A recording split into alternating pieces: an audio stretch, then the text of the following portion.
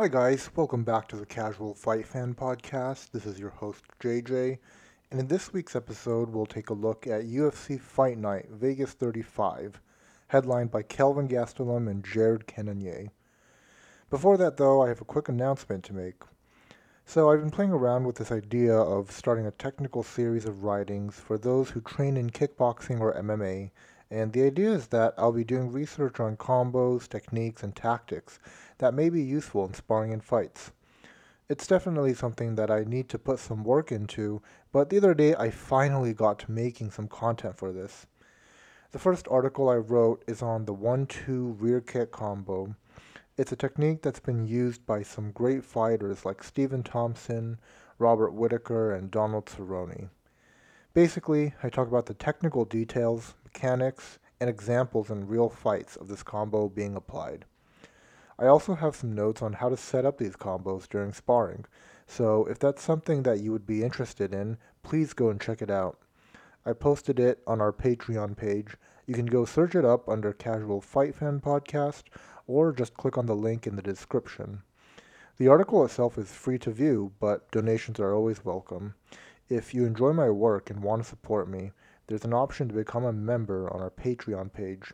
It's set on the lowest tier currently, which is $5 a month, and I really appreciate any support I can get. Sometimes I get hungry while doing research on fights and writing up these pieces, right? And so if you need justification for supporting me, just think of it as treating me to a quarter pounder every month for the work that I put in. LOL. Okay, that's pretty much it for the announcements. Now let's get into the fights for this week. Overall, I would say it was a good event last night. The fights on the main card were all pretty competitive. If you're wondering what that means, read the subtext as quote unquote boring. I think a lot of people would say that the fights were boring, and I wouldn't really hold it against them because, yes, there wasn't really much action in the sense of knockouts or spectacular finishes. But that's really not to say that the fights were not exciting, because there was a lot of back and forth action, a lot of close fights, and I think that just shows how evenly matched the fighters are. In contrast to the main card, the undercard actually flew by pretty fast, putting on a display of fantastic finishes. We started the night off with a slow, wicked, rear naked choke finish by Ramiz Brahimaj, who got his opponent's back early on in the round and methodically sank his arms around the neck and slowly but surely squeezed the life out of him. I think there's really something unsettling about a rear naked choke silently taking away the consciousness from a fighter, watching the blood rush to his head and his face turn purple. It really is scarier than some of the more brutal chokes in the sport. The fighter is fighting for his life, literally, but he can't do anything about it, and really the last moments of his waking consciousness are him remembering getting to choke the life out of him. I'm not gonna lie, that's kind of disturbing. But moving on, in the second fight of the night, Ignacio Bahamondes throws a spinning wheel kick to get the KO finish with literally 10 seconds left in the fight that he's winning. He really could have just played it safe and got the decision win, but he put it in that extra mile and was rewarded with a highlight reel knockout, which shows his character and his ambition. All that to say, the undercard was pretty exciting. Um, Today we'll look at two fights. One from the undercard, which is Nunes versus Malecki, and the other one we'll look at the main event, which is Gastelum versus Cannonier. So, I thought that one of the best matches of the evening was actually undoubtedly the fight between Josean Nunes and Bea Malecki. Nunes was making her UFC debut, and boy was it spectacular.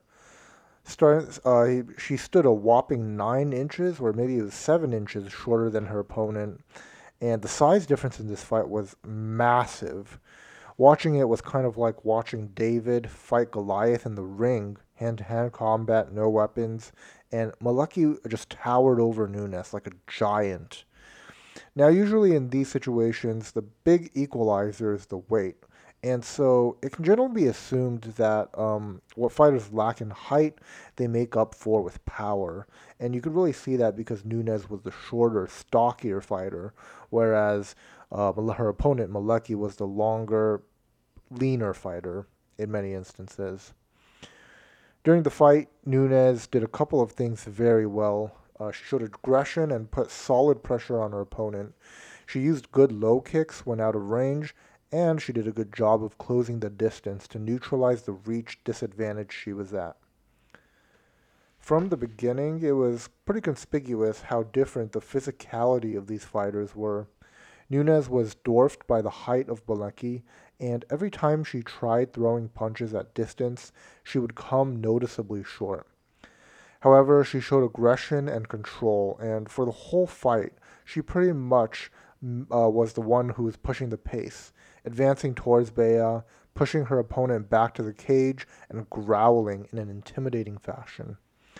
During the brief exchanges that we got to see in that fight, I'm not sure if Nunes actually was able to hurt her opponent, but it was clear that fear did influence Malecki to some degree.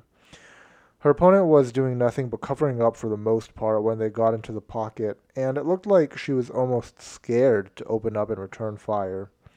Malecki was supposed to be the more technical stand-up fighter in this matchup, but she kept on pushing, or she kept on getting pushed back by Nunes, and really failed to circle around, instead being forced to the octagon and getting cornered and thrown punches at. Although Nunes was the smaller fighter, she was a ferocious bulldog, aggressively hunting her prey. And the truth is, by being the more active fighter, she forced Bea into a more passive position of defense.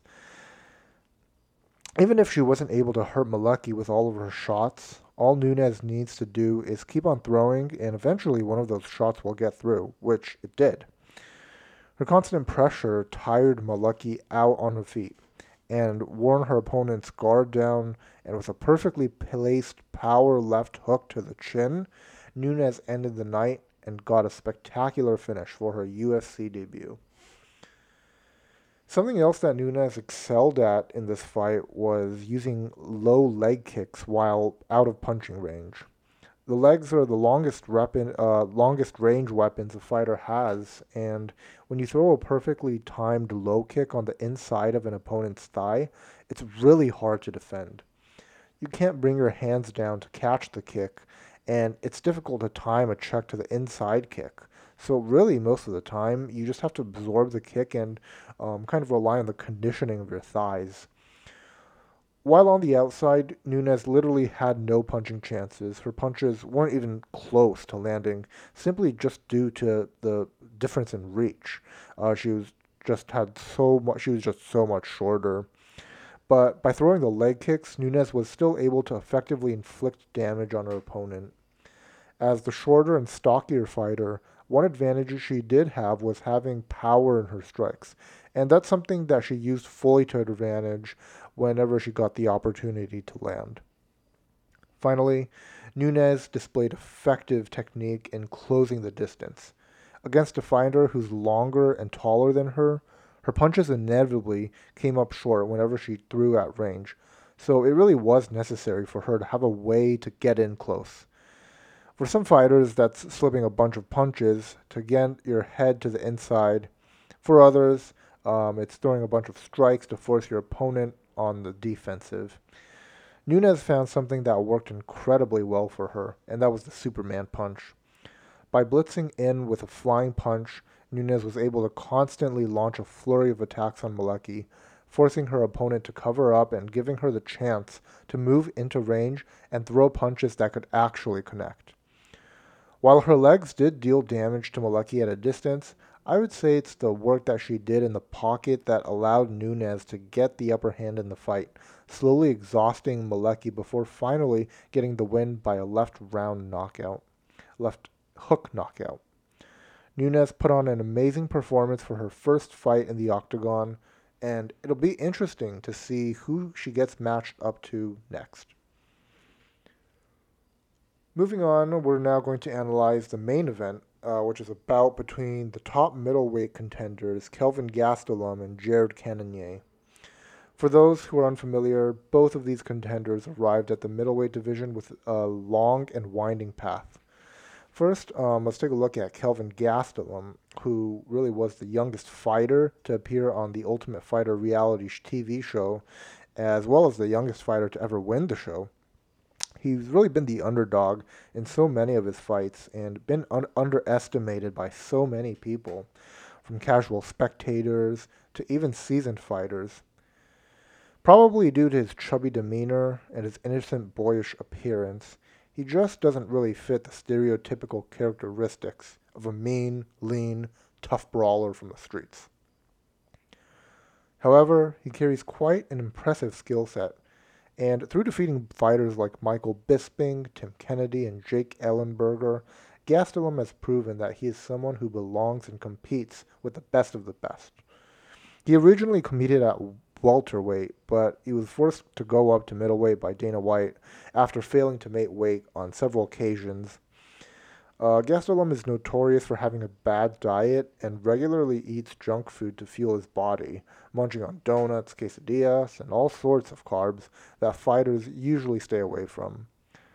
Interestingly, though, in the fight with Cannonier, Gastelum weighed in at 186.25 pounds, going over by a quarter pounder right before the fight.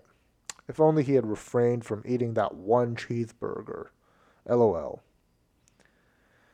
Jared Cannonier, on the other hand, had started his career at heavyweight, which is the other end of the extreme. A heavy hitter, he gradually moved down the weight classes, making a run at light heavyweight before landing in the middleweight division. Since finding his optimal weight class, he's had a pretty good run, defeating the likes of Anderson Silva and Jack Hermanson before being defeated by the former champ Robert Whittaker. By going down weight classes, Jared Cannonier holds a massive power and size advantage over his opponents. He's a large fellow who's tested the power of thunder from former competition at heavyweight, and he's someone who can dish out blows like a shotgun can fire rounds. While he's only had a few fights at the middleweight division, he's already shown that he's not to be taken lightly and poses a real threat to top contenders. So, in the fight on Saturday, both fighters put on a great performance. It was a competitive match, and both fighters displayed unique strengths. Cannonier had excellent footwork and good athleticism, and Gastelum showed masterful head movement and an iron chin. Coming into this fight, an advantage that Jared Cannonier had was perhaps his movement. Gastelum's a southpaw fighter, while Cannonier is able to throw powerful shots from both stances, which makes him a real threat to Gastelum. He demonstrated excellent movement and through stance switching really gave his opponent a hard time getting reads. Whenever Gastelum would step in to throw the rear left in anticipation of Cannonier moving laterally, Cannonier would instead thwart that by stepping back into the opposite stance, from which he could comfortably counter with a rear shot from that position. He utilized quick cutting jabs from the southpaw position and lulled Gastelum into parrying those shots before successfully taking advantage of that read and catching Gastelum a couple of times with right hooks, seemingly out of nowhere.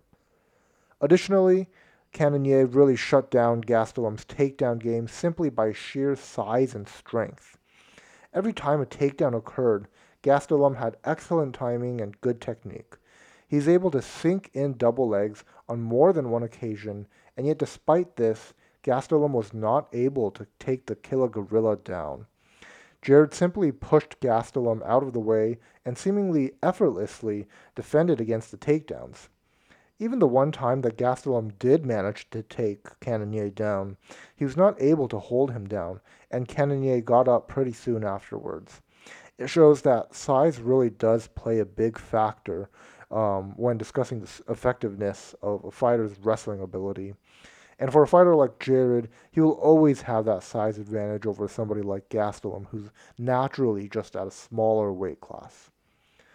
Nevertheless, Gastelum had his moments in the fight as well. He had impeccable head movement and slip technique that allowed him to neutralize the height difference between the two and getting close enough to land shots. This is an ability that we saw with his fight against Adesanya as well, and is quite remarkable. For a shorter fighter fighting a taller fighter with the same experience, it's just so difficult for the fighter with the shorter range to get in on the longer fighter. If the longer fighter simply sticks his hands out and frames, it'll be tough for the shorty to ever get in close enough to land shots. However, Gastelum found a way to neutralize that gap. By using good slipping technique to dodge his opponent's punches, he weaves in and out of the pocket, eventually getting close enough to land a good shot.